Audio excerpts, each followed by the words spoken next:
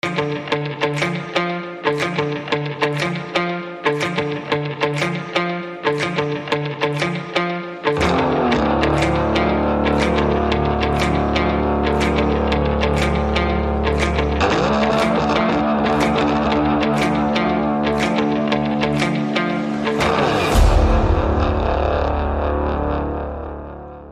hey guys, welcome back to Legendary Habitat Podcast. This is Colin Costin, your host. I'm excited to kind of dive back into the podcasting schedule. I've taken a little bit of break over the hunting season, and hope everybody had a great season. I know I had an awesome season. Was blessed with a lot of awesome opportunities, and ended up tagging two really nice Michigan bucks. One on our permission property down in southern Michigan, and then one on our 35-acre farm up in Manistee County. So just overall great season. Passed a lot of deer, a lot of younger bucks, and yeah, I got to do a lot of cool things. To hunt a little bit with my dad, which is fun, and so yeah, I hope everybody had an awesome season, and I'm excited to jump back into the podcast routine. I'm going to start cranking them out here. Hopefully, we'll get on some type of schedule here. I'd like to do one every 2 weeks is kind of what I'm thinking. So be sure to kind of be checking back around that time frame. But I'm excited for this first episode, kind of starting back off into habitat season. Hope everybody's had an awesome 2022, and Happy New Year to everybody who's listening to this. We're just going to be releasing this coming week, and it's January 2nd right now. So I'm excited to kind of kick off the new year with the exciting podcast. I'm having Jake Hendrickson back on here. If you guys don't remember who Jake Hendrickson was, we did a video podcast, his basically property layout over on the west side of the state that he just purchased. So if you haven't checked that out, go check that out on my YouTube channel. That was podcast, I believe, number 5 on YouTube. So that was pretty fun. Got to go over a lot of different aspects of his property, how he's setting it all up. And I'm sure we'll hear a little bit of a recap on where he's at with that. And that's some of what we're going to talk about. So I'm excited to bring him on here and kind of dive into a bunch of habitat topics for this 2023 habitat season. And so without further ado, we'll get Jake on here. Are you there, Jake? Yep, I'm here. All right. We are back. We had a little bit of technical difficulties there, but I think we got it figured out now. We're all set now. Yeah. So yeah, new year, 2023. We're excited to dive back into habitat. And yeah, habitat season is underway. That's right. Yeah, we got a lot of different things. I know I got a lot of different things planned for this year, and sounds like you do too. So. Yeah, and you had a pretty good season, man. I did. We don't want to jump over that. Congratulations on the 2 bucks. That's pretty cool. Oh, thank you. Yeah, I appreciate it. Yeah, it was exciting for sure to come down south here to a permission property, doing a little work too, and be able to connect on a great buck, especially with my dad being in the tree with me. That was pretty fun. Yeah, that's always fun. Yeah, for sure. So I actually there's a little bit of a backstory. I actually was following a buck at that same property, and I think he was 5.5. Is kind of what we rough aged him at, on the hoof. I don't know if the guy who actually shot it, if he sent his jawbone out. He's actually a client of mine, and he's got property surrounding this permission farm. And the farm that I'm hunting is just 30. It's just 30 acres. And so he actually, I had several different pictures of this buck, kind of late through September and then beginning of October. And so I actually went in there. We had that cold front that came through right about October 7th. Yep. And so I went through and ended up sitting right off the edge of a bean field, right in this kind of natural funnel pinch point.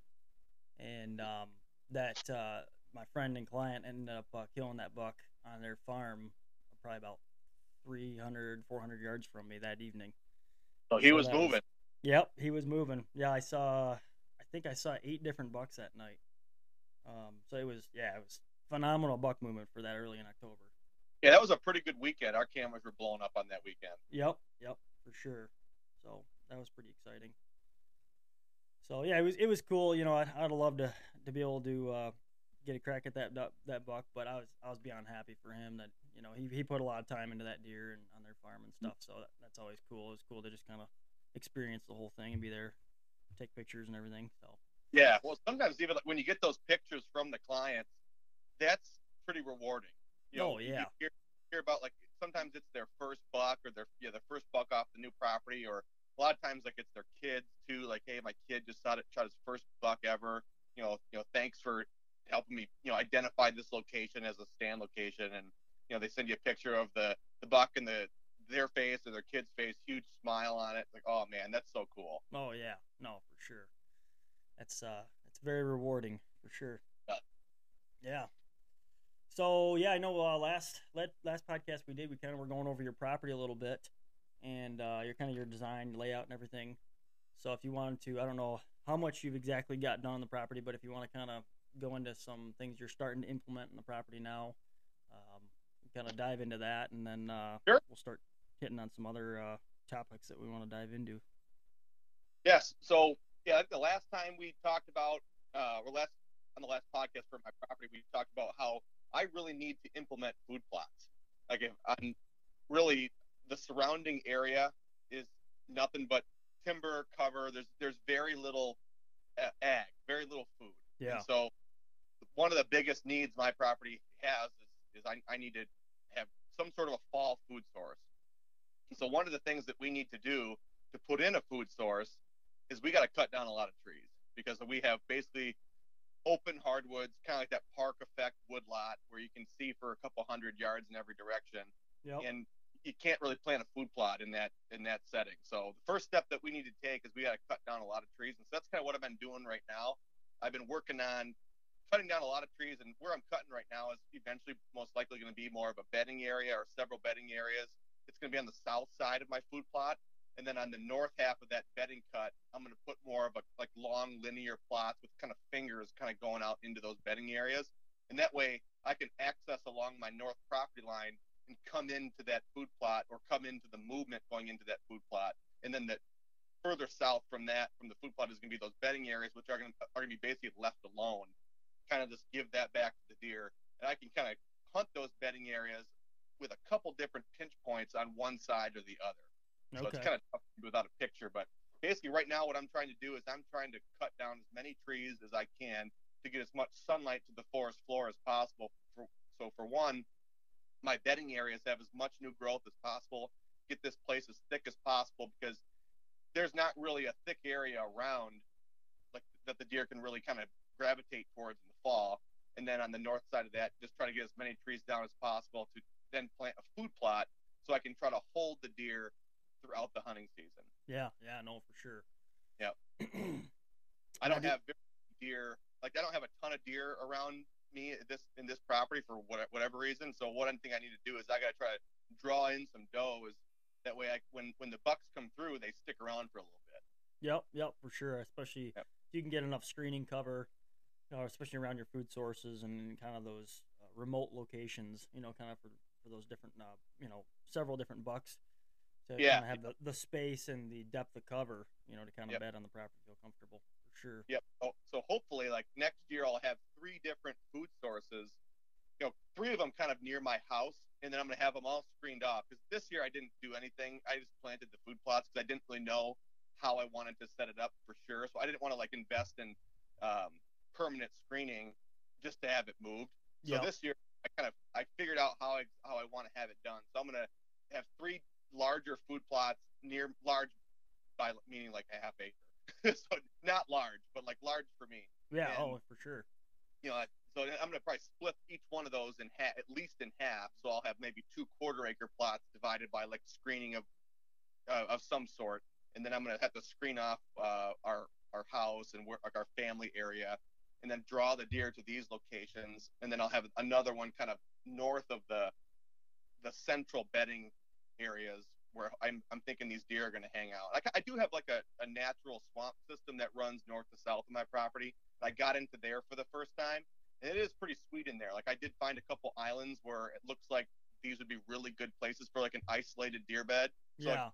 hopefully like I can get these does to bed in the timber cutting that I'm doing, where I'm just going to make a lot of open pockets, a lot of thick cover, but like a lot of areas where doe families can hang out. And the bucks might be in there every once in a while, depending on how I have it laid out. But really, that might be too much stress for them, and so they're probably going to try to find these individual, solitary locations away from all that stress. And I think that it's going to be in this swamp system, so I can go out there and kind of make trails to and from these individual beds, maybe prop them up a little bit with like mulch or something, just make them more comfortable, a little bigger, really make them more attractive for bucks. So I'm gonna try to do that as many times as I can throughout that swamp system. So depending on the deer and what wind direction it is, he has multiple options to bed down. Yeah, no, for sure. I just want to try to like hold as many deer as I can on this place. Yeah, and how many acres is that again? So it's 57 acres. It's laid out really funny. Like I have a river on one side, which I like. I got a road access on the other side, which I like. But what's tough about this property is my house is in the dead center. So really, my driveway goes back about 500 yards. My house is into the middle of the property, probably about at least 100 yards, and then I have a 2-acre pond right off my house. That really like cuts off a lot of deer movement. Okay. So like deer movement has to go on the opposite side of the pond because they don't want to get too close to my house. They'll do it at night, but I can never rely. It's never be reliable movement during the day during the hunting season. So I have to build my property to push the deer movement on the opposite side of the pond because that's what they will want to do. I don't want to put too much time and effort into trying to get them to come close to my house when there's a low probability that an old buck is going to walk by my house when my dog is out there. Right, right, exactly. For sure. So now, did you? Obviously, I know you also killed a really nice deer in your property this year. So congratulations on that. Oh, thanks. That was. I want to say that sometimes it's better to be lucky than good. I can't like really take any credit for that, mainly because we just bought the property and I wasn't even planning on going hunting that night. My son, he's 5 years old. He just randomly asked me, "Hey, Dad, we're at a park. Can we go hunting today and can we go shoot a buck?" I'm like, "Oh man, like we can go hunting if you want, buddy, but up until this point, I've seen 2 does and like 3 fawns and a spike. And no joke, that's what I've been seeing on my cameras, and I run a lot of cameras. Yeah. And so I told him, like, you know what, we'll go out there and we'll go hunting, and if we see a nice buck, not the spike, if we see a nice buck, I'll promise we'll take a shot at it. Yeah. But like I'm just letting you know, like we're probably not going to see a buck, but we'll try to go see a deer. So we sat in a spot like on the opposite side of our pond, because I think it was that same weekend that you shot your deer. We shot ours on the 8th. Okay. So the day after, and we were sitting in a stand that was right in between 2 food sources, and we have some apple trees on our property near some apple trees, and we can see the deer come out to the apple trees. So I'm like, okay, this is a good spot just so maybe my son could see a deer. But it was also a pretty good spot that I had kind of high hopes for early in the season, like when we first bought the place, because there's a trail that we made that runs right on the edge of that thick swamp system, and we connected it to one of our food plots. So I'm like, you know what? This is a really cool spot because these bucks are going to run the edge of the swamp, and they can stay in cover and check this scrape that I made, and also kind of stage in this thick stuff before they come out to the food plot. Yeah. So like, this is a cool spot, but I put a camera there, and I really got nothing on that camera all year, just those does and that spike. So I was really kind of a little defeated with that. Like, man, like you get this new property and there's not even a single nice buck on it. Right. But then that night, like we were sitting there, we haven't seen the deer. My son's asking to get down. I'm like, buddy, we have 30 minutes. Like, let's just sit out for 30 more minutes. And then my wife texts me and she's like, hey, go look by the apple trees. There's a deer. So we turn around like, oh yeah, there is a little fawn back there. And it's probably like 150 yards away. And my son's like, can we shoot it? I'm like, no, man, it's a little far away to shoot. So we're going to have to wait for something to be a little closer. And as soon as we were watching that deer, I heard something to my left. And I was like, I heard like some crunching. I go, that's not a squirrel and that's not a bird. That's a deer. Yeah. And I kind of like look to my left and I don't see anything, but it's at the scrape. Whatever's making that noise is at the scrape to my left. And I'm like, hey, Blake, don't move. I think I hear a deer.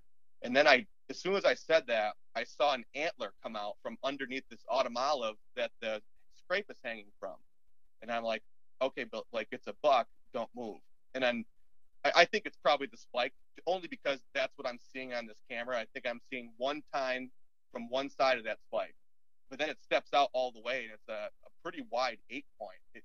Now he's not like a giant deer, but it's like a pretty nice 8-point. And then my son sees it, and he's like, "Oh my gosh!" And I'm like, "Hey, like let's be really quiet. We're gonna shoot this one." So like he steps out, and we just it was probably, I don't know, 7 seconds from by the time it stepped out to where we actually took the shot, and then we hit it, and it ran into that swamp, and then we didn't hear it or see it and hear it anymore. And we heard it for probably 35 yards, and then nothing. I was like, man, I feel like I should have heard it for longer than that. Yeah. I didn't hear it, but I should have heard it for longer than that. Like maybe it just fell over. But I'm like, nah, that doesn't normally happen to me. Normally they run for at least 70, 80 yards before they drop. And then my son's like, let's get down and look at the arrow. I go, let's give it 10 minutes, and then we'll get down. So it was already kind of getting dark, and he was starting to get noisy. So I'm like, all right, we'll get down. So we waited 10 minutes, got down, checked the arrow, and it looked like it was brown, like brown slime, like a gut shot. I'm like, oh my gosh, I cannot believe I gut shot this deer from 20 yards. I can't believe it. I thought I saw the arrow hit, and I thought I saw it hit right where it was supposed to, but the arrows, like the fletchings, are telling me a different story here. I'm like, we can't go look for this deer. We got to go in and let it sit.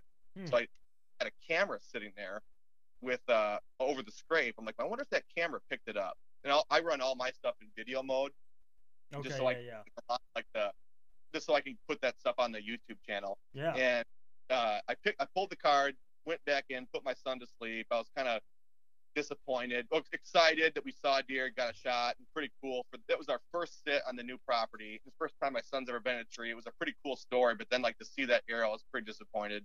So I put my son to sleep. I looked at the computer, or went to the computer to watch the video. It hit right where I wanted it to, like right behind the shoulder. I'm like, but then what happened is somehow it kicked back and exited the back of the deer, and so that's why the arrow was brown like that. It must have cleaned off the red heart lung blood, and then put that brown slimy intestine blood or gunk all over the arrow, and that's why I saw it that way. But then I watched that video, I go, oh, that deer's dead. So my son had already been to sleep, so I'm like, well, I want him to find it with me. So then we went out the next day and found it. It really only went 35 yards. So when we heard it, that's where it dropped. But so that was a pretty fun deer for the first sit on the new property. Oh yeah, for sure. Yeah, that's really cool. What helps, I think, is like this area had APRs for 3 years, and so the neighbors could not shoot. You know, I don't know if it was 4 on a side or there was at least 3 on a side, but this area was in Montcalm County, so they had APRs for 3 years. Yep. That really helped them. Yeah, I had a buddy that's got some property in Montcalm, and he said definitely has made a difference. You know, like it has in many parts of the state where it's implemented. Yeah. Yeah, no, that's cool for sure that you that whole thing came together. You had your son with you, and yeah, you can't beat that. That was an awesome buck. I appreciate it. It was definitely fun. Yeah, for sure.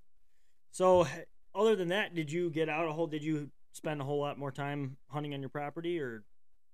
So I did not. I hunted a couple more times there, but I won't get too far into it. But we had a baby actually 2 days before I shot that deer, like on the 6th, and then about I think it was like Halloween-ish, he got sick. So he got pretty sick for 3 weeks. So I was like, my wife was actually in the hospital with him, and so then I was kind of just doing dad. And then taking my son to school and all that. So I was lucky I had the time off anyways, because normally that's when I do a lot of my hunting. Yeah, but, sure. So basically, I just, I didn't do a whole lot of hunting this year after Halloween. So I hunt a lot up until Halloween, or like from probably like the 20th of October to Halloween. But after that, I didn't hunt until the firearm opener. But I my dad back there a couple times, and he saw actually quite a few bucks. So there was one day he went back there and he saw 6 different bucks. They were all chasing, but it dried up fairly quickly after there was like a little flurry of rut activity, and then it kind of dried up. But it's because I ran into this at my previous property. We do not have a lot of does. Like I said, I only was marking about 2 does that were consistently using the property. And so I think what happens a lot is if you don't want to have too many does, But if you don't have enough does, those bucks are going to come in when those does come into heat. But Yep. as soon as those does are bred, those bucks know it and they're out. They're going to Yeah. go. They're not wasting any time. They're going to go try to find a property that has does. Yep. And so No, for that's sure. what I need to do is I need to make sure that I don't want to hold too many does, but I want to make sure that I'm holding more does than I was this year because I want to hold those bucks on my property a little longer. I want Yep. to keep their attention. Yeah, no, it's definitely a balance, and I've noticed that with our farm up north. We've been fortunate to have several neighbors around us that have harvested quite a few does, and especially with the APRs, I think that helps because you got more guys who will pass a smaller, spike or 3 point or something like that, Right. and they'll shoot a doe instead. And so that's really helped with not only our buck to doe ratio, but our overall age structure too. And I've noticed that our pre-rut has definitely been a lot more intense. It is. Um, It's com- crazy. yeah. Those bucks get really territorial, and they're more sparring. They're a lot more active. That's for sure. Oh, for sure. Yeah. I mean, I had multiple different bucks, fighting either on camera or my dad had two. I believe they're 2.5-year-old 8 points. They were going crazy fighting, and a couple bucks with broken main beams and all that stuff. And then a couple days before I ended up killing my that big 8 on November 8th. I think it was November 5th. I want to say it was almost in like a rain windstorm. It was crazy. I was back in the same stand that I ended up killing him in, and we had I think 30 or 40 mile an hour winds that night, and it was crazy. I was like, it's that first week of November. I'm like, I know I got to get out there because I know they're going to be moving, but it was kind of one of those situations where you're sitting there like, man, am I really going to see any deer flowing around here? But Right.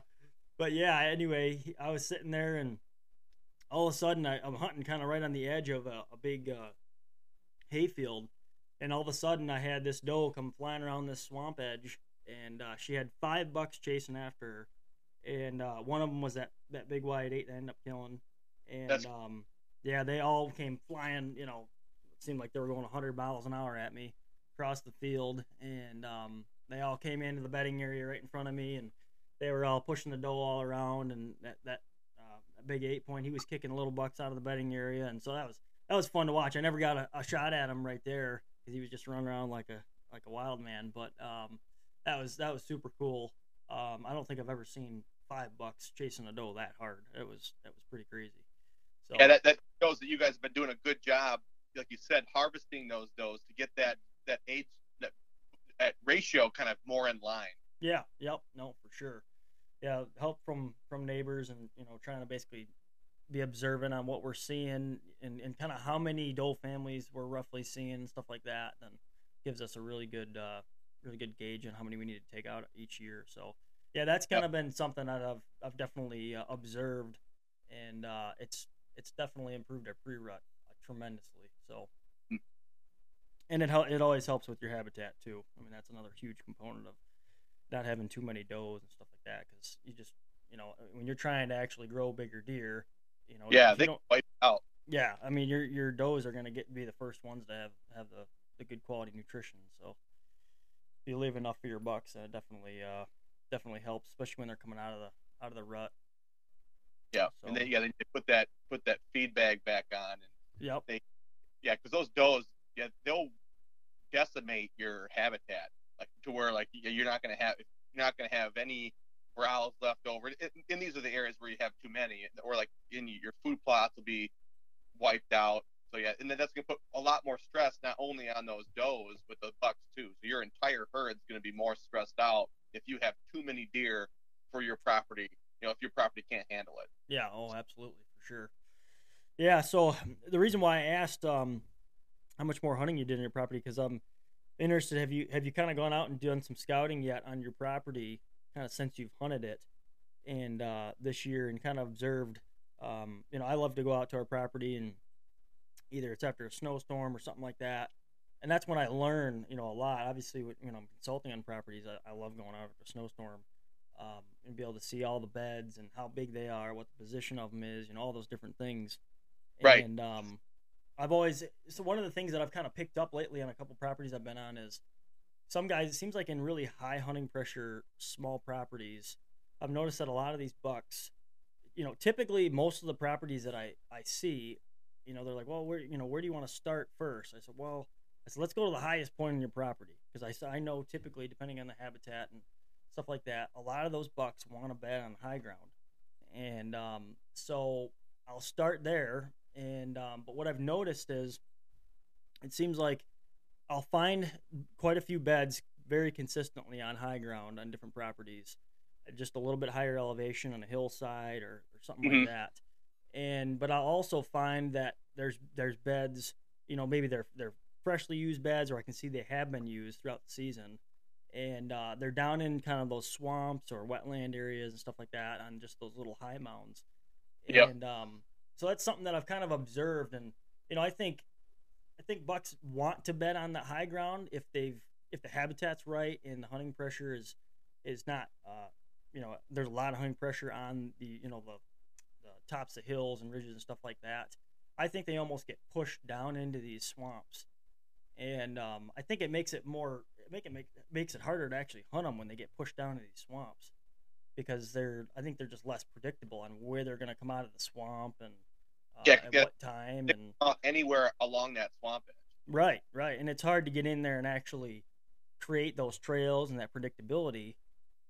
Is kind of what I've found. So I was just curious, if you've since you've got some of that kind of low ground swamp on your property, if you noticed anything like that, kind of because I know you've got quite a bit of hunting pressure around you. Yep. Yeah. So I've noticed, three for buck beds, or I guess a lot of times deer bedding in general. Yep. The three scenarios. Like, I mean, there's the very common scenario where you got the deer bedded in thick cover right next to food. I think a lot of people understand that. But like what you touched on, two of them is they like those hillsides. So if you can get, especially if it's a south facing slope and or like a southeastern slope where you can kind of get away from that northwest wind, or you have that northwest wind kind of blowing over your back, and they kind of have a little bit of a view to Yep. the southeast. I noticed that a lot.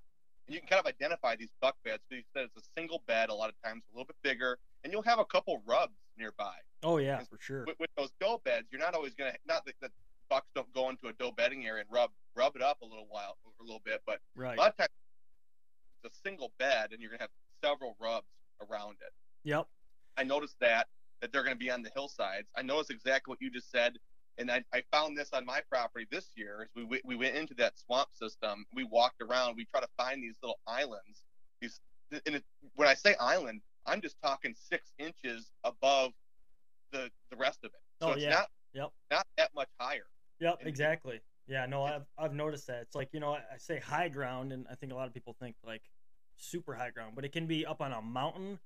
I've been out in New yeah, York and Pennsylvania, all the way up on a mountain, and you'll find it, or you'll find it all the way in some Michigan swamp on a 6-inch little mound like we were talking, as long as it's big enough where they can lay down on it. So yeah, yeah, because if the option is between, like, the swamp is thick, it's a bunch of cattails, red dogwood. yep, There's some there's tag alder in there. It's just kind of just a thick area, yep, and so it's low, and you walk around in there, and most of it's wet, and they don't want to lay down in that wetness. They would much rather find a little bit of a high spot and lay down, as long as it kind of makes sense, like you said, for cover, like there's enough room for them to lay down. But every single spot that was like that fit the bill there, as long as there wasn't like a big log over the high spot, there was not always hair or not always poop, but there was always like you could tell there was a compression there. So yep, at yep, some point in the last 2 weeks, you could tell that a deer had laid down right there, and it was a single deer.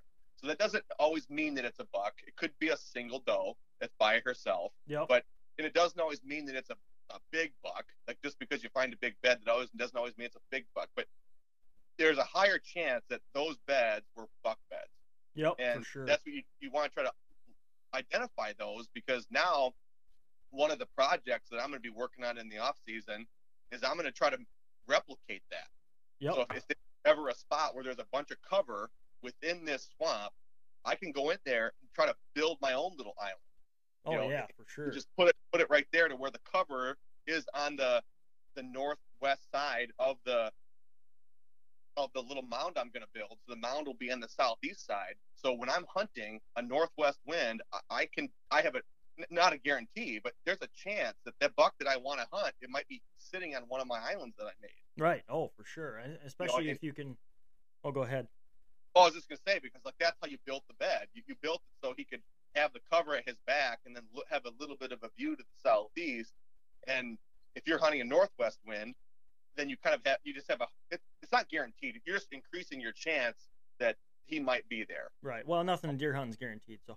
Yeah, never, never. I think sometimes people hear about this stuff and they think like when we say, "Hey, I'm going to get the deer to do this. I'm going to have him bed here and eat here." Like that's kind of how we talk. Right. But none of it's guaranteed. It's just I'm trying to increase the chance that the deer is going to feed here, and increase the chance that the deer is going to bed here and come through this pinch point here. Yep. Like, yep. So it might be like a 3% chance before I did it, but now it's up to like a 60 to 70% chance that the deer is going to do that. Oh yeah, for sure. So, especially if there's no human pressure there, right? Yeah. And your neighbor's got human hunting hunting pressure, and they don't have that, those nice of bedding situations, 100% for sure. Yeah. So and the third scenario that I see, and when I go in, so you kind of identify these areas on a map first. So like I'll go to like a satellite image of my property, and I'll go to a one that's maybe taken in March, where the snow has been melted, but the leaves haven't leafed out yet, and I can kind of see the habitat with maybe some water, but with no leaves in the trees. Yep. The nice thing about that is I can kind of see a lot of these peninsulas that shoot out into water, and that's another spot that I really see that deer love to bed on, in kind of like that low ground where you have something dry that shoots out into the swamp. Yeah. Just like those peninsulas. And so like the other day, like when we had a lot of snow before we had this melt, I went out there to one of those on our property. I went out there and like, yep, sure enough, there's like 6 different beds on this one peninsula right there. It's like, okay, well now I know that this is for sure. I don't have to do anything with it. Like it's already a bedding area. I can maybe make it a little better, add some diversity in there. Yep. But as long as I don't destroy this peninsula and drop a bunch of trees into it, they're going to continue to use it. Yeah, yeah, just keep up with the maintenance of it. I think that's huge. Right. I mean, if you find buck beds, it might be awesome. Sure, there might be a couple of things you can do to improve it. Maybe add more screening around it if you're going to want to try to hunt closer to it. I think that's, especially when you're dealing with small properties, screening, I think that's probably one of the most beneficial things and probably not the most overlooked thing, but I think screening and almost like every aspect of a property is like super important that I've noticed, because it makes the property not only hunt way bigger, but you can actually get in and hunt it way easier without bumping deer, and you can get in and hunt closer too. So it's just something that I've kind of observed, and I've definitely kind of seen the success of it. Absolutely, and that's that most properties need. Like when you go to a property, most properties are not fixed. Most properties haven't been logged in a long time. Yep. And so when you're walking the perimeter of the property, just to kind of get a gauge, like, how is this guy going to get to his stand? And you're looking towards the interior and you can see, 300 yards. Like, okay, well, we need to take some trees down here because we got to we got to create some sort of a screen here, because there's no way that you're going to be able to put a food plot on the interior of your property or a bedding area without bumping these deer out. Yep. So we got to have some sort of a screen here. So you're right. That's very important. That's almost like the first step is you got to figure out how are you going to get around this property without being seen. No, for sure. Screening is a huge part of that. Yeah. Yep. No, for sure. Yeah. So as far as the next thing I kind of wanted to dive into is kind of applying, which we kind of just kind of hit on, but kind of applying the hunting observations from this past season to our overall habitat plan and habitat work for this kind of 2023 habitat season. I think that's something we kind of hit on with your property and stuff, but just kind of getting into more of the details of not only, applying them, but, looking at basically your hunting observations of what you've learned, through the season, and then kind of, how you're going to apply those things. And maybe, there's guys who are at the beginning stage of their property, they're starting to either think about putting together a plan, or maybe they've got a plan, they're just working on fine tuning it and doing the implementation work. Everybody's at obviously different stages. So just kind of, I thought we figured we'd kind of dive into that. I think that's Sure. important for guys to set goals and stuff for this year. So I guess I'll talk about this new property that I have, and so that I haven't really done a whole lot of work. So on this property, there are areas that I've identified as good areas, not necessarily like a great tree to be in, but Yep. this area, this general area, is going to be dynamite. But my stand location may or may not be in the right spot, and so what you need, you just got to hunt you just got to hunt it. And you have to see, okay, well, I know the deer are going to go by me from this way to this way, but I don't know for sure. Like, there's a couple trails here. Which one are they going to take more often than not? And then you can kind of see, like, okay, now that I've hunted the stand, they always took, trail B, and they took this one almost every time. Now, does that work for my plan? And Right. if it does, then work around it. Because I always try to, like, if I can, let the deer do what they want to do. And if you're able to, again, get into that stand location without being seen, or as long as you're not being heard or smelled from adjusting your stand location, then you can maybe even move it closer or wherever it needs to be to get to that trail B. But or like, maybe there's a scenario where they're taking a trail that's not going to work, and you're like, okay, well, now I need to try to, like, where my stand is, that's the only place I can put my stand without being seen or heard or smelled. Like, maybe you're on the top of a hill, and if you go too far to the bottom, now you're going to start dealing with some swirling winds. Yep. So, like, you got to keep your stand where it is. So what you might need to do is you might need to block that trail, and you might need to put a bunch of trees on the ground and force those deer closer to your tree stand. Yep. Because right now they're moving just too far out of range. And so that's kind of something that you want to do, probably like on a new property, is identify like a good area. This is a pinch point. This, whatever it is, this is a pinch point. I can see it. It's going to consolidate deer movement, but we don't know exactly how they're going to move through this area, because they could be moving through anywhere from like 10 yards to 60 yards away.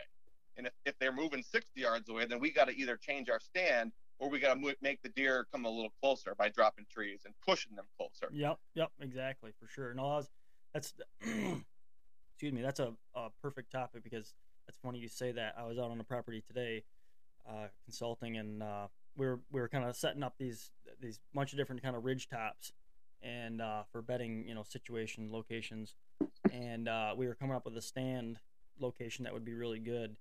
And one of the things that I was, we were talking about how he hunts it and stuff like that, and I think it was almost exactly what you were saying. We didn't have the trees that was a good enough tree for a tree stand, and it was too far back off the hill, and so I said, well, let's, I'd say just put a whole wall of trees down, and let's just pinch these deer right down through here, and we're gonna make a hub, and we're gonna basically bring all our does through here. And I think that's something that I've learned just through working with Jim Ward and stuff, is kind of creating those hubs around your stand locations. And if you can kind of force those does to kind of all come together around those hubs, then the more does you can get to come through there, then there's a high probability of chance that you're going to have one that is an estrus during that pre-rut time. Yeah. And those bucks are going to know that. Yep. Yeah, those bucks are going to know that, because does typically, what I found in those doe family groups, they typically don't want to be kind of condensed together. So if you can kind of almost force them to come together at a certain point, more of them to kind of condense down to that point, then I think it can be just another really good, not only stand location, but spot to see mature bucks. Yeah, just a massive intersection. You can't go wrong with that. That's what you're looking for. Yep. Just force all the deer into this one little spot from different areas, different sections of your property, and they're going to converge on that one spot. Put a scrape there. Like, yeah, that's just a dynamite spot. Yeah. And like you said, eventually one of those does that walks by is going to be an estrus, and those bucks are going to know. And so as soon as she walks by, that's when you're going to have your train of bucks go by. You go, maybe those 5 bucks are going to run by. Yep, exactly. Hopefully get a crack at them. Yeah, and I think another thing that is, if you can do it and it lays out right in your property, is take advantage of your terrain features. I think that's huge. If you've got just natural terrain features and you can cut them right and really get that predictability, Just basically what you were saying is using that natural, flow of deer and where those mature bucks want to Yep. naturally be, and enhance that. I mean, those can just be awesome spots. Yep. You don't have to reinvent the wheel. Like if you know that let's say you have a swamp edge that there's a clear difference between the type of habitat. You got that low swamp type of habitat, then you have like an upland habitat right on the other side. Those deer are going to walk that edge. They want to walk that edge. So Yep. if you can let them walk that edge, as long as it works with your plan, like let them walk it. But then there's also going to be trails that are going to be either in the swamp a little bit or maybe in the timber a little bit. So what you can do is just drop a lot of trees, not a ton of them, but some trees in that area, both in the woods and in the swamp, and then you can actually force more deer down the swamp edge. So Yeah. if they want to do that, but there's going to be some trails that are going to be going off in every direction, but block those other trails off and send them down where they already want to go, as long as it works within your plan. But a lot of times there's going to be trails that there's so many trails in the woods that you can make a lot of these natural ones work for Oh like yeah, the for overall sure. plan. Yeah, I mean, normally the problem seems to be is there's so many deer trails going every which direction. It's a client I was on today. He's like, it's like a spider web. He's like, I got deer coming from almost every direction. And I said, Yeah. well, that's good, but in this situation, with this client and the way the property laid out, it was just the predictability wasn't there because he had deer coming from so many different directions. He couldn't get and actually hunt it, Yeah. and so that's a lot of what we worked on is kind of getting that predictability and not basically pushing as far into that property as he needs to in order to kill his target buck. And I think Yeah. that's another thing too, when you can build that depth of cover on a property, and if you set it up right, you don't really need to push that far into a property, to be No. able to kill that target buck if you got enough screening and it's set up right. I mean, it's I think a lot of guys they have these like sanctuary stands, which can be awesome for sure. For all day sits and stuff like that, where you can get in there. But I think if you're in those high, heavily, hunting pressured properties, a small property, and you can really build that depth of cover, and just take advantage of those bucks wanting to come downwind of all those different habitat features and doe bedding and food plots, then let him come to you, type of thing. Just kind Yeah. of it's a different approach. There's two different sides of it depending on how the property lays out. It's either you go in and you get aggressive, if you've got the screening cover and you know where he's bedding at, or you kind of set the property up as you're gonna wait till that buck kind of comes by you and hunt the outside edges. Yeah. So You got to try to find a hunting philosophy that works for your personality yeah, too. yep, Like for sure. I'm not an aggressive hunter at all. Like I am very similar to what you were describing with like hunting the edges, the conservative hunter. So I do try to set up properties the same way that makes sense to me. And so like when you're working with someone, you hopefully that they are buying into what you're about before they hire you because that's what they're going to get. They're going to get a good plan, but they're going to get more of a conservative plan, and they're not going to like I don't normally set one up where I'm going to put a stand right in the dead center of the property because Yeah, really there's not a great way to get into those stands a lot of times. And once you're there, unless you're in like a redneck or something, your scent's blown all over the place, and oh you yeah, still got you know. yep, for sure. And I mean that's every client's got different goals, and that's why it's like I try to always that's the first priority. Of course there's different ways that I would hunt the property maybe, but it all depends on what their goals are, and then basically Yeah, take the information they gave me or give me, and kind of go from there. So yeah, yeah. for sure. Yeah. One time of hunting that the center of the property, that aggressive stand, if you don't get him, there's a higher chance that he's going to know that you were in there, or just something's different, and that could potentially change his pattern. Oh yeah, yep, for sure. Instead of being up and walking around, he might sit down for an extra 20 minutes and say, I didn't like the way that property smelled over there. Like that didn't smell like that since last year at this time, and I got shot at last year. So Oh I kind yeah, of down. yeah. I mean, with a lot of these mature bucks in Michigan, you typically only get one chance. Maybe twice, but like I've heard a lot of guys say, your first hunt in is typically going to be your most productive. After that, I think your odds are going to be going down depending on the type of depending on the time of year. Obviously, first part of last part of October, first part of November, all bets are kind of off. But Yeah. um, it just depends on the type of year. But And how yeah, you no, set it's the property up too, because like a lot of times, if you can set it up to where you're having a lot of these outside stands, like you're setting up these pinch points near the outer parts of your property, these bucks do loops. I was setting a stand that was 15 yards off the property line, and I had two different bucks walk by me.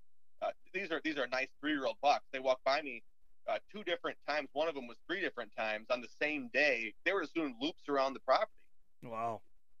just because they're looking for that doe. Yep. It was Halloween, so like it was kind of like the kickoff of the rut, and so like there probably weren't that many does in heat yet, and so these bucks are just kind of doing loops around the property, and it's like, okay, well here comes one. Oh, it's that deer again. Yep. Like just get the camera out, but it's just like it's pretty fun to watch it when it works the way it's supposed to. Yeah, for sure. And I think You're 15 yards off the property line. yeah, I mean, that's awesome because you're taking advantage of like a lot of your property. When you can kind of be away from, you're close to your property line, but you don't have to hunt in that deep, and you're already seeing that action.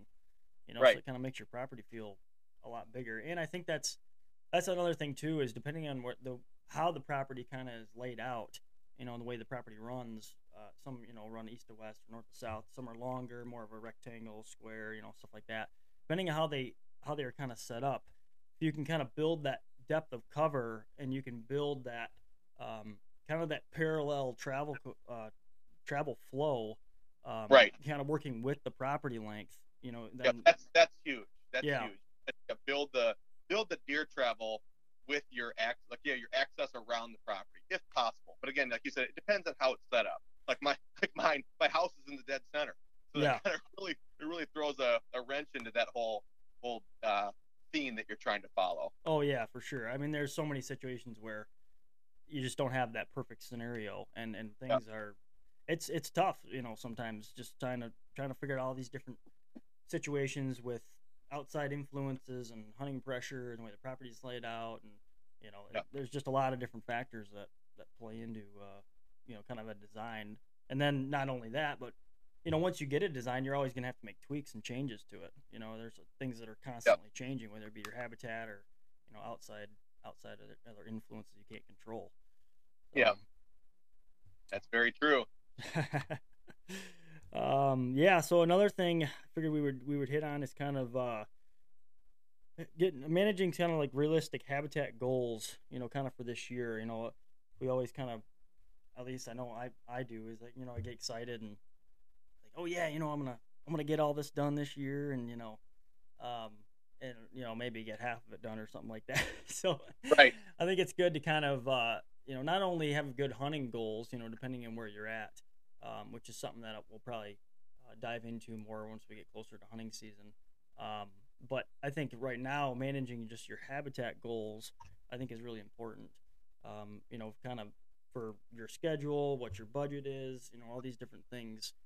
You can kind of say, okay, depending on the size of your property, you say, okay, I'm going to work on this 2-acre bedding area. I'm going to get this completely done, this year. I'm going to get all the detail work done, and then I'm going to kind of move on to another section. I've constantly found myself, I start working on something and then get distracted, and you start working on something else, and you never get it 100% done, And Mhm. I think it's always nice to go in somewhere, and I do that a lot on my own property, but it's nice to go in, somewhere and just get the thing completely done, and you feel good about it, and you're ready to go. Um, so yeah, I mean, just managing those realistic goals, I think, is super important for me. I know probably a lot of guys can relate to that. Yeah, like that. My biggest thing is you got to like write it down, and that's where having like the plan. Like if you did hire somebody and they give you like the habitat plan, they're going to have like the set objectives that you need to be accomplishing to have success. So Yep. let's say there's someone that wants to go do it on your own. You make a list. That's Yep. the big thing that's gonna help you accomplish what you want to accomplish this off season is make that list just so you can stay organized. And then, like you said, if you want to cut something, if you want to cut a bedding area, you want to do a food plot, you want to cut this travel corridor, you want to dig these water holes, like whatever it is, you can do multiple projects at the same time, kind of, but I guess I would say try not to start a different project until the previous one is done. Yeah, Because yeah, like you said, if, let's say you got 10 different things you want to do, and a lot of it's cutting work, and you would do like, okay, I'm gonna do a little bit of cutting here, do a little bit of cutting here, and then you end up not accomplishing any of it to the end. Well, are those habitat features really working for you if you didn't finish them? Like right. if you cut down, let's say you cut down a bunch of half-acre bedding areas across your property, and they're in good spots, they're in the right spots, but all you did was drop the trees. You get sunlight in there, so you're getting new growth, but there's a bunch of dead ends, and, Yep. and there's no openings. The deer can't get through there very well. Like what you're going to find is, like, I guess in that scenario, the deer might bed around the outside of it, which they still might work for you, I guess, but it can be much better if you just actually finished the first one before you moved on to the next one. Yeah, for And sure. I've yeah, same, noticed that. Oh, yeah. go ahead. I was to say, like, even with food plots, like if you cut the food plot, but I don't know, you're trying to do a bunch of different stuff at the same time. Like it's better just to get the one food plot done as opposed to only cutting half the trees in one and going to the next one, and now you don't have enough sunlight, or maybe you only have so much of a budget for lime and for seed, and so like you basically you have like maybe four you know food plots that are operating at like 30 to 40% when you can have maybe two food plots that are operating at 80%, or one that's at 100. I don't Yeah, know, like, yeah, for 'cause sure. there is only so much time and you only have so much money to put to this stuff each year, so you kind of got to, I would say, make a list, and then once you figure out what you want to do, try not to move on to the next thing on the list until you have the previous, I guess, objective completed. Yeah, no, and I 100% can relate to that because I have to make a list for myself because if I don't, then I get distracted and stuff like that. So a lot of times I'll have, kind of like I've obviously got a habitat plan for our property and I'll refer back to that. And then at the same time, I've also got basically a habitat to-do list, on our farm, and I'll try to hit as much as I can and check each one off, and then that keeps me on track. And I think that's critical for just when you have a habitat plan, to kind of have a priority list. That's super helpful to be able to kind of keep track of where you're at and managing your funds and your time and everything. So Yeah, and certain improvements are going to do more for you than others, and it kind of depends on the property. But like a lot of times, you can do you can accomplish 80% of your goal with 20% of your work. So you want to focus on that 20% because that's going to give you the most return on investment. yep, And for you, sure. you can be focusing on things that don't matter. And that's the part that's tough sometimes for someone who's doing it by themselves, where they might be they might these improvements are not like throwaway improvements. They're good improvements, but they're not going to have a great impact compared to something else. Like they might be, I don't know, maybe they're just going out there and putting in a bunch of mock scrapes, or they're sinking some water holes here and there. Like, not that those are bad; those do work, and Sure. they're great. They're great. Yeah. But like, but if you don't like, but they neglect putting in a food source, Yep. or they're in an area where they don't have any cover, and they neglected like cutting bedding area on the property, or planting a bedding area, depending on how it's set up. Like there are certain things that are on your property that are going to have a greater impact depending on your scenario and how your property lays out compared to the neighborhood. Oh, for So sure. you just want to make sure that you're focusing on what matters most. Yeah. Yep. No, for sure. That's definitely a lot of truth to that. And then kind of taking that to the next level too. Not only focusing on where you're going to get that biggest gain is kind of look at your property and say, okay, where not only is I can improve these certain things, and this is going to really put me above my neighbor's property, or there's just some things that I've observed kind of over the hunting season. But just ways to add more diversity to the property too. I think that's kind of overlooked with a lot of Oh, guys, right. whether that be maybe you don't have any thermal cover in your property, or you know you need to just expand on a bedding area, or different pinch points, or there's all these um, different things that you can add. And I think the diversity word kind of gets thrown around a lot, especially kind of in the food plot world, where which I think is awesome. I've had some great results with diversifying food plot blends. I recommend that to basically everyone I talk to and clients is if you can diversify your food sources, That's awesome because you can have that attraction all the way through the season, and in some cases, 365 days of the year. And then I think also the other half of the diversity, kind of definition would be taking your property and having diversity in different types of not only habitat but like hunting situations.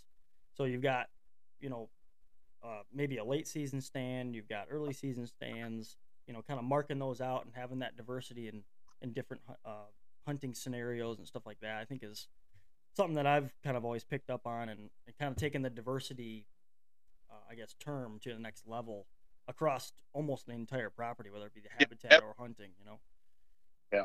Because really everything should have some sort, like you should try to add diversity to everything. Like you said, even like just like maybe diversity is kind of just different scenarios. Like you said, you want to make sure that you have early season stands, rut stands, pre-rut stands. A lot of times those can be similar, but then a late season stand where you're hunting maybe near some thermal cover over a late season food source, or maybe you're hunting near like on the opposite side of a south facing slope where you think these deer are going to be and they're going to head to a food source, and you want to make sure you have stands for different wind directions.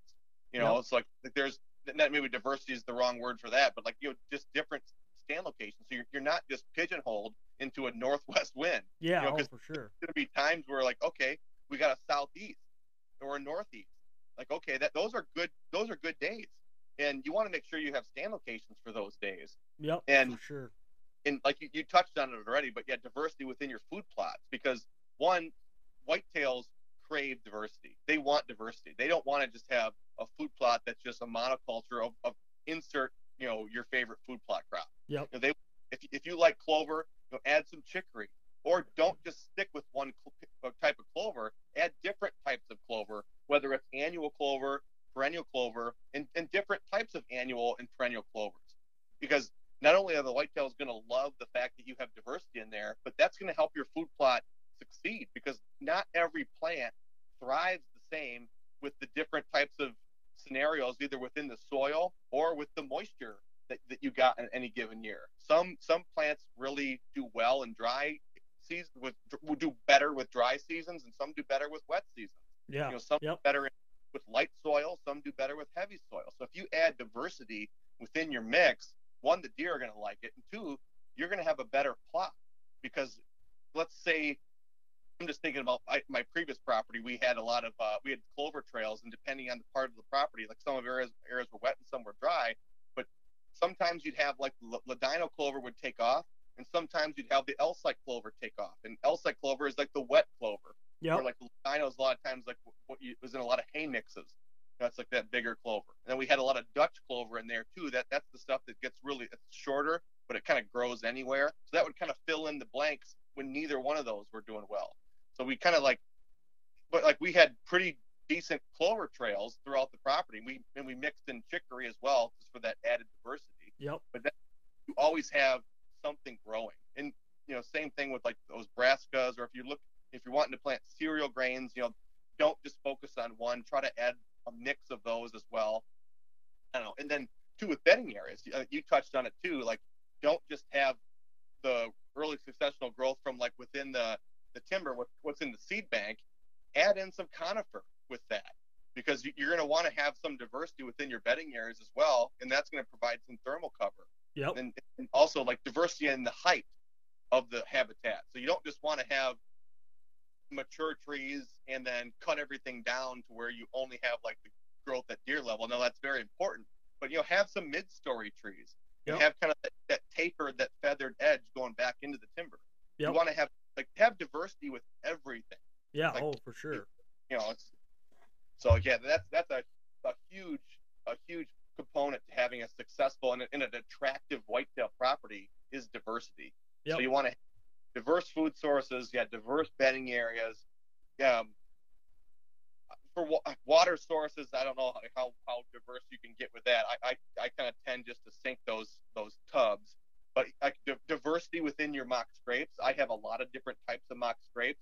I like to use, like, obviously the grapevine is a fan favorite. I love beech trees. Yep. I love beech trees. I love white oaks, and I love white pines. Yep. I Yep. and I've had this is the first property that I've owned that I've had basswood, and that's pretty good too. I've always heard about basswood, but I've never had the opportunity to like really leverage a basswood tree as a scrape tree. But this property, I finally can do it. So I've actually I found a basswood tree and it was right on a trail that I wanted to promote. I pulled it down and basically strapped it or tied it lower so it would be about the right height for a licking branch. And lo and behold, they love it. Oh yeah. So Yep, you know, for sure. have diversity within your licking branches as well. So yeah, basically, anywhere you can provide diversity, try to provide diversity. Yeah, and it gives you so many more hunting situations or possibilities and opportunities.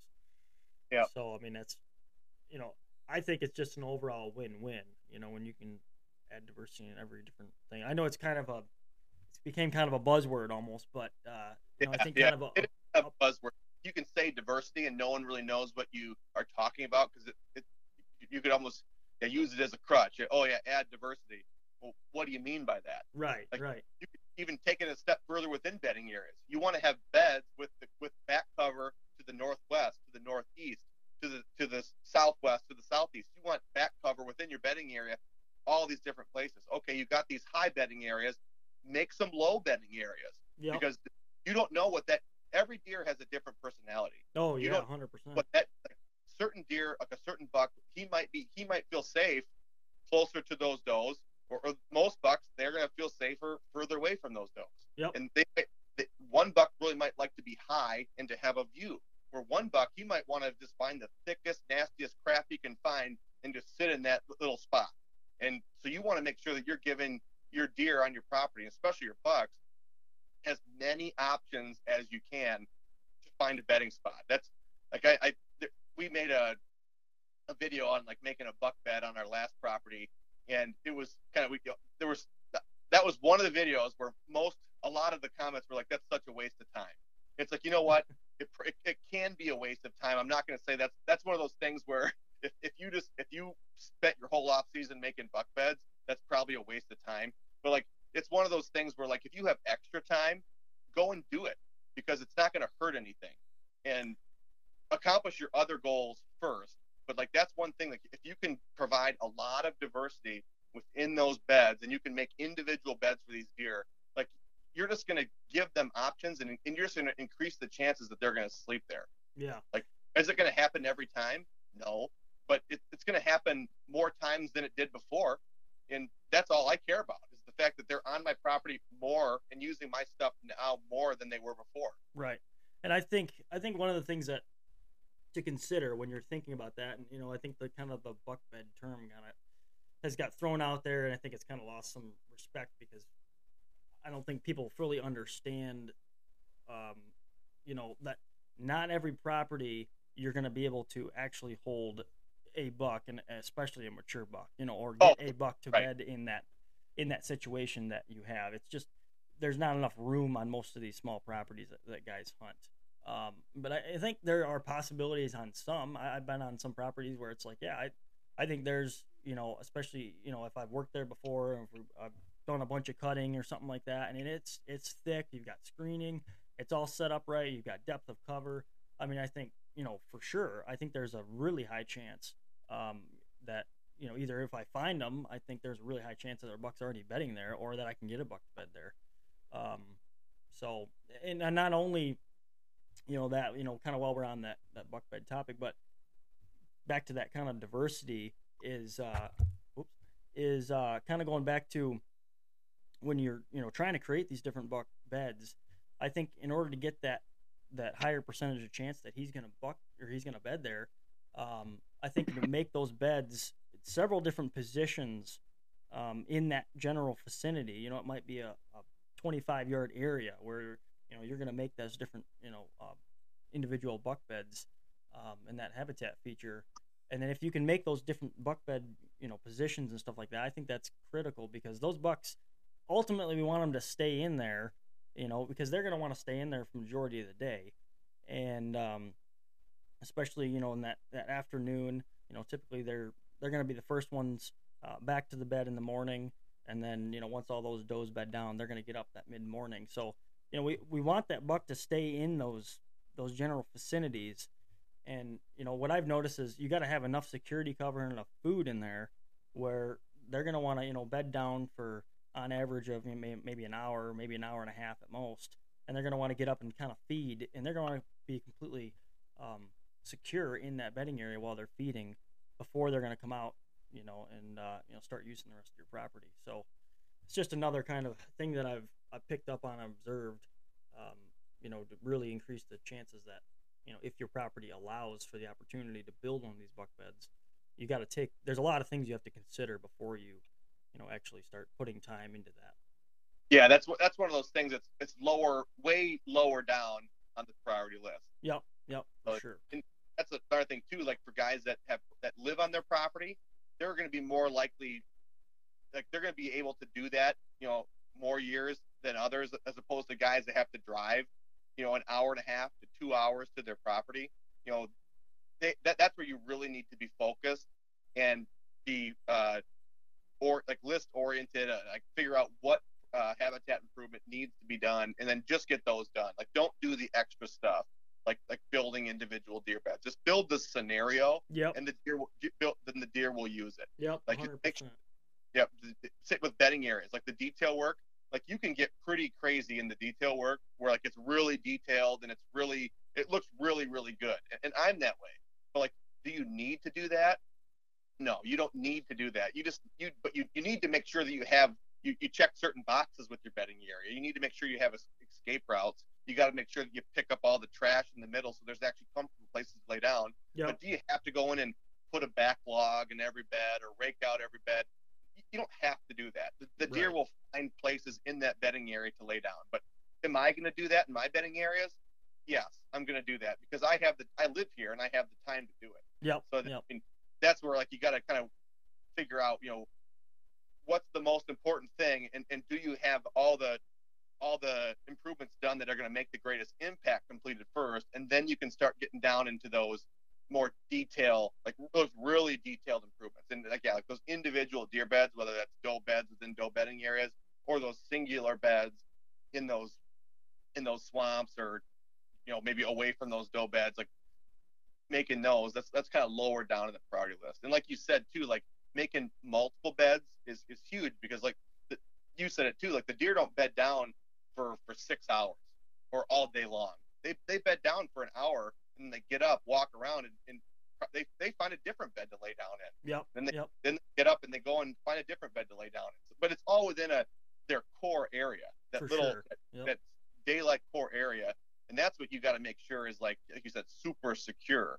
But so that's kind of getting down into like the really, really detail stuff, like making those individual buck beds, because like you can make those individual buck beds first, but are they going to use them?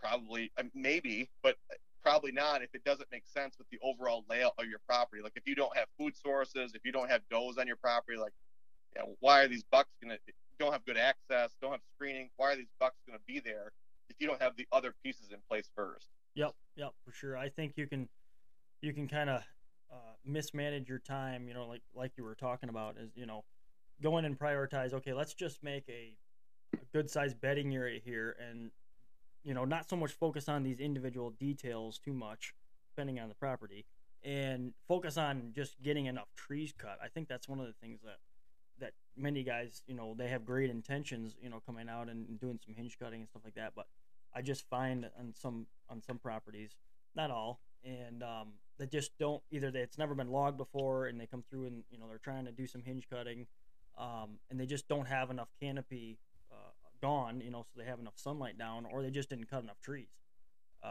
It's like, tell guys, when you think you cut enough trees, you probably need to cut more.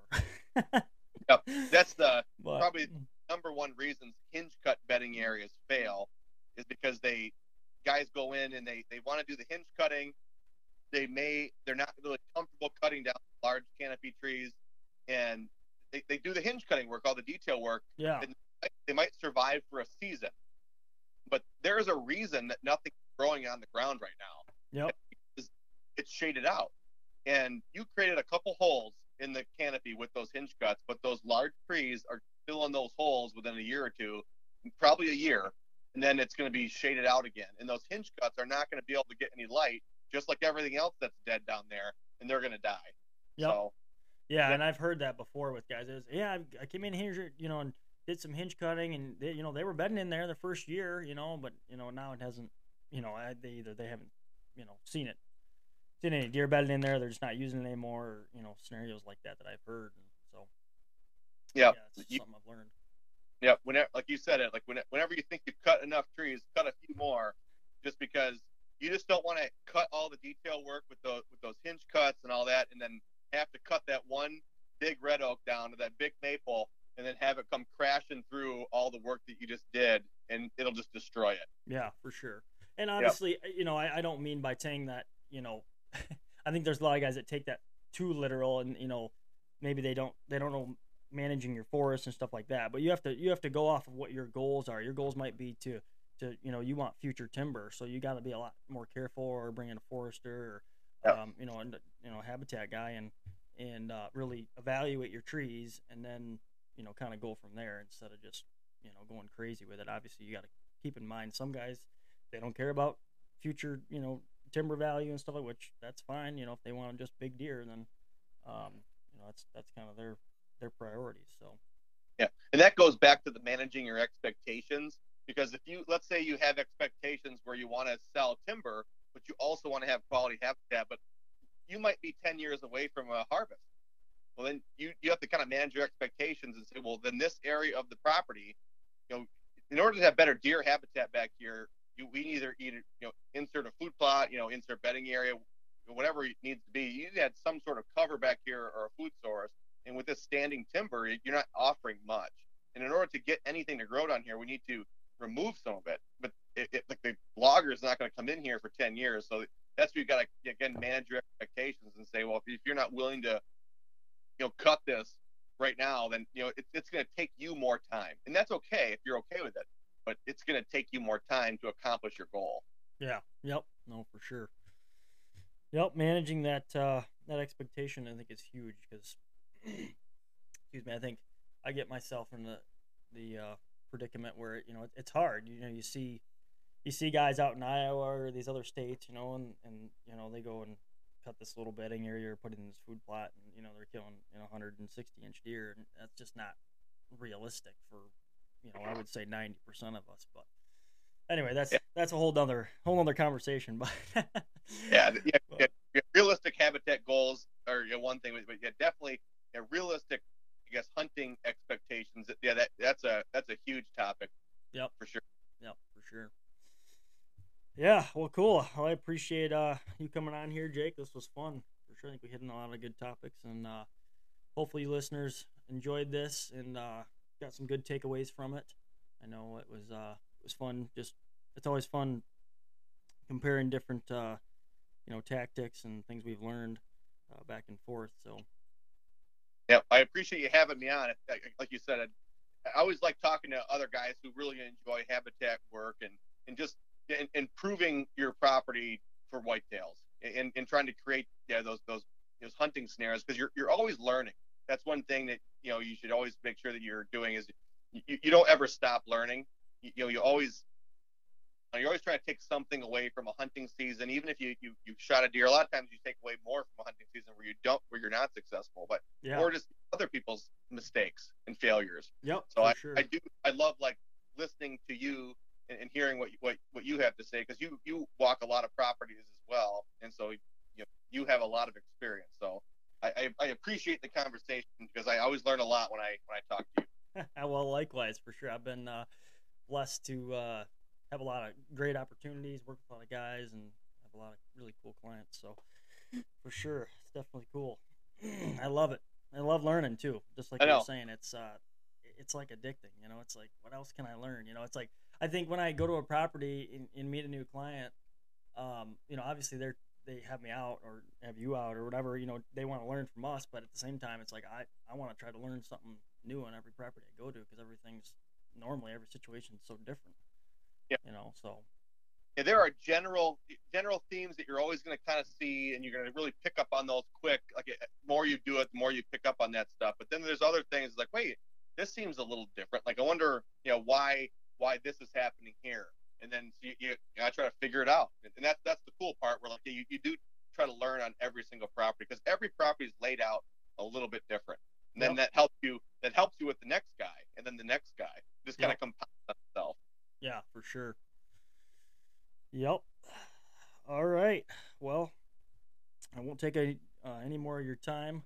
Appreciate you coming on here again. And yeah, Yeah. we'll have to come back on here again. I know I've got some other guys lined up to come on here, and then yeah, we'll try to do some more different podcasts on kind of these around some different habitat topics, and you know, keep everybody up to date on what we're doing throughout the season, habitat season. Yeah, I appreciate you having me on. And anytime you want to have another conversation, I'd be happy to do it. Awesome. Sounds good. All right. Take care, Colin. Yep. Well, thanks so much, guys, for tuning into this episode. I know I really enjoyed talking to Jake. He's got a wealth of knowledge and a lot of different experience. It's always great to sit down and chat with him and see what different things he's learned over the years and on the different properties he's worked on. So be sure to be checking in. I'm going to be doing some more podcasts here soon. I got some cool episodes coming up.